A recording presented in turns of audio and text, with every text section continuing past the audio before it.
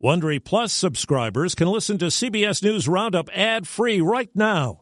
Join Wondery Plus in the Wondery app or on Apple Podcasts. This spring, if you'd rather spend time enjoying your lawn instead of trying to keep it alive, there's good news. True Green is the easiest and most affordable way to get a beautiful lawn. All you have to do is water and mow, and they'll do the rest. Weed control, fertilization, aeration, and even some things you might not even think of. They'll do all of it, while you can do literally anything else. With True Green, you can have your lawn looking as good as a putting green. That's not hyperbole. True Green is the official lawn care treatment provider of the PGA Tour. True Green offers a satisfaction guarantee, and they have a verified best price promise, which guarantees you the lowest price with no compromise on quality. You do you. Let True Green do your lawn care. Visit TrueGreen.com to get the best lawn at the best price with the best people guaranteed.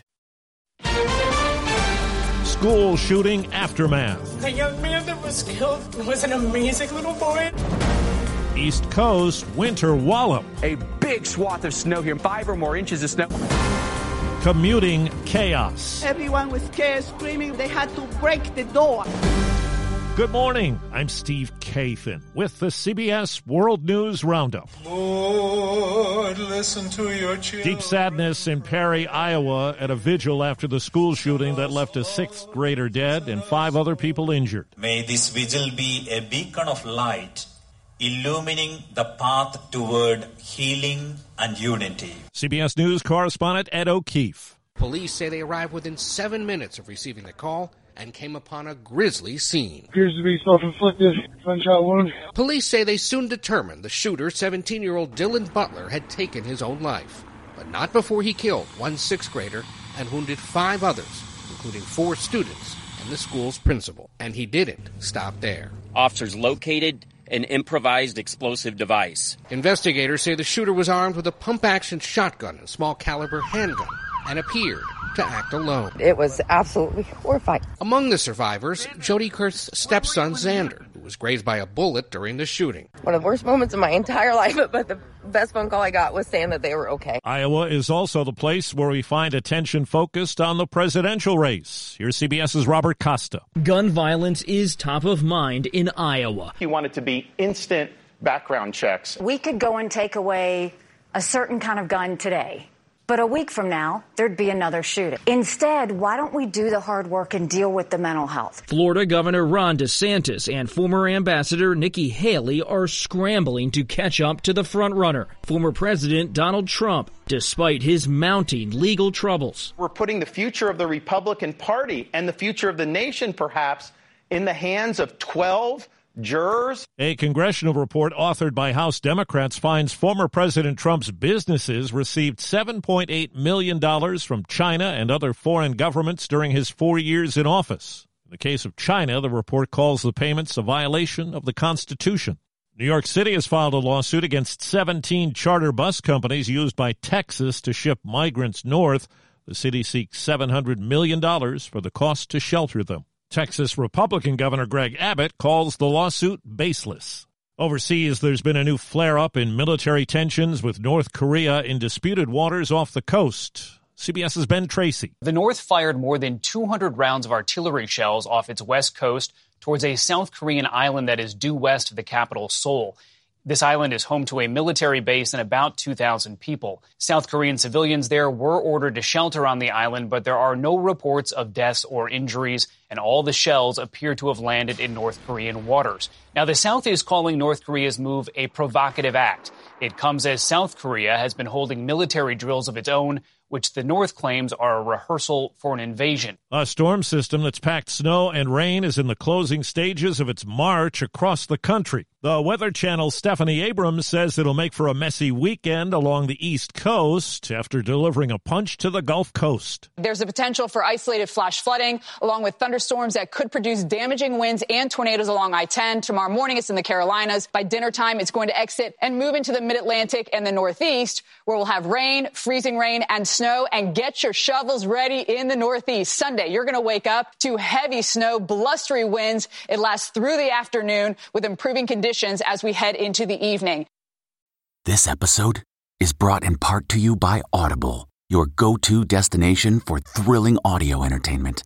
Whether you're looking for a hair-raising experience to enjoy while you're on the move or eager to dive into sinister and shocking tales, Audible has an exclusive collection of thrillers from best-selling authors that will keep you on the edge of your seat. Like James Patterson's first audio-only thriller, The Coldest Case. Experience stories like never before, where every chilling detail is brought to life by captivating sound design. Plus, as an Audible member, choose one title a month to make yours forever. And now, new members can try Audible free for 30 days. Just visit audible.com/WonderyPod or text WonderyPod to 500-500. That's audible.com/WonderyPod or text WonderyPod to 500-500. Some subway service in New York City is still affected by the derailment yesterday that injured more than 20 people. Smoke started coming inside the carts. It smelled a lot like gas, and it was really bad. Everyone was panicking. It was a low-speed collision between a train with 300 on board and an out-of-service train. The cause is under investigation. Overseas, South African athlete Oscar Pistorius has been released from prison on parole. He served nearly 9 years behind bars for killing his girlfriend. A member of the Proud Boys extremist group who went on the run after his conviction in the Capitol attack has been sentenced to 10 years in prison. Christopher Worrell was found guilty of assaulting police with pepper spray. The Iowa school shooting has again raised questions about safety. There were 37 school shootings last year alone. CBS's Roxana Saberi has more on new technology. Alert. Initiate lockdown. Law enforcement has been notified. This technology, called Safe Defend, staff, police get an email and a text message, can help people survive a shooting at schools and workplaces. Jeff Green left his job as an elementary school principal to create the technology. No matter how much law enforcement wants to be there, then there's a gap. There's a time when we're on our own. And how do we survive until help arrives? It's just one part of what's become a booming industry aimed at protecting kids and employees from a rapid rise in mass shootings. Products range from gun detectors guided by AI to bulletproof tables and automatically locking doors. Roxana Saberi, CBS News, Overland Park, Kansas. Drug maker Eli Lilly says it will offer its new weight loss drug Zepbound at an online site direct to consumers. A prescription is needed. The company says doctors connected through the site are independent and not paid to promote the product. Google is going to begin testing a feature for its Chrome browser that disables third-party cookies, those files that collect data and personalize ads. CBS News tech contributor Ian Scher. Google says it's only going to test this on 1% of its users. That sounds pretty small, but it's actually 30 million people. Google says it's going to force the advertising industry to be more respectful when people ask websites and apps not to track them as much. Her manager calls Glynis Johns the last of old Hollywood. The actress best known for playing the mother opposite Julie Andrews in Mary Poppins has died. We're clearly soldiers in petticoats and dauntless crusaders for women's votes. Johns also won a Tony on Broadway for A Little Night Music half a century ago. Glynis Johns was 100 years old. What makes a life a good one? Is it the adventure you have? Or the friends you find along the way? Maybe it's pursuing your passion while striving to protect, defend, and save what you believe in every single day. So what makes a life a good one? In the Coast Guard, we think it's all of the above and more. But you'll have to find out for yourself. Visit gocoastguard.com to learn more. A Britney Spears online post has fans wondering about her future. Fans may want more, but Britney Spears is shutting down rumors of a new album, vowing to never return to the music industry. The pop star plans to stick to ghostwriting instead, telling fans on Instagram she's written more than 20 songs for other artists in the last 2 years since being released from her conservatorship. Spears has made a couple cameos on songs since then. But her last album was Glory, back in 2016. Monica Ricks, CBS News. Cher goes to court today in California to seek a temporary conservatorship for her son, Elijah Blue Allman. She's looking to oversee the 47-year-old's assets because of concerns about his drug use and mental health.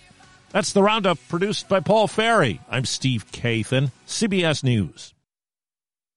If you like CBS News Roundup, you can listen early and ad-free right now by joining Wondery Plus in the Wondery app or on Apple Podcasts. Prime members can listen ad-free on Amazon Music. Before you go, tell us about yourself by filling out a short survey at Wondery.com/survey. Behind every successful business is a story, and some of them might surprise you. Like how Chobani's first yogurt factory was discovered on a piece of junk mail, or how the founder of the multi-million-dollar cosmetics brand Drunk Elephant was told by everyone, including her own mother, that the name sounded like a dive bar. I'm Guy Raz, and on my show How I Built This, I talk to founders behind the world's biggest companies to learn the real stories of how they built them. In each episode, you'll hear entrepreneurs share moments of doubt and failure and talk about how they were able to overcome them on their way to the top. How I Built This is like a masterclass in innovation and creativity from the people who've done it all. Follow How I Built This wherever you get your podcasts. You can listen to How I Built This early and ad-free right now on Wondery Plus.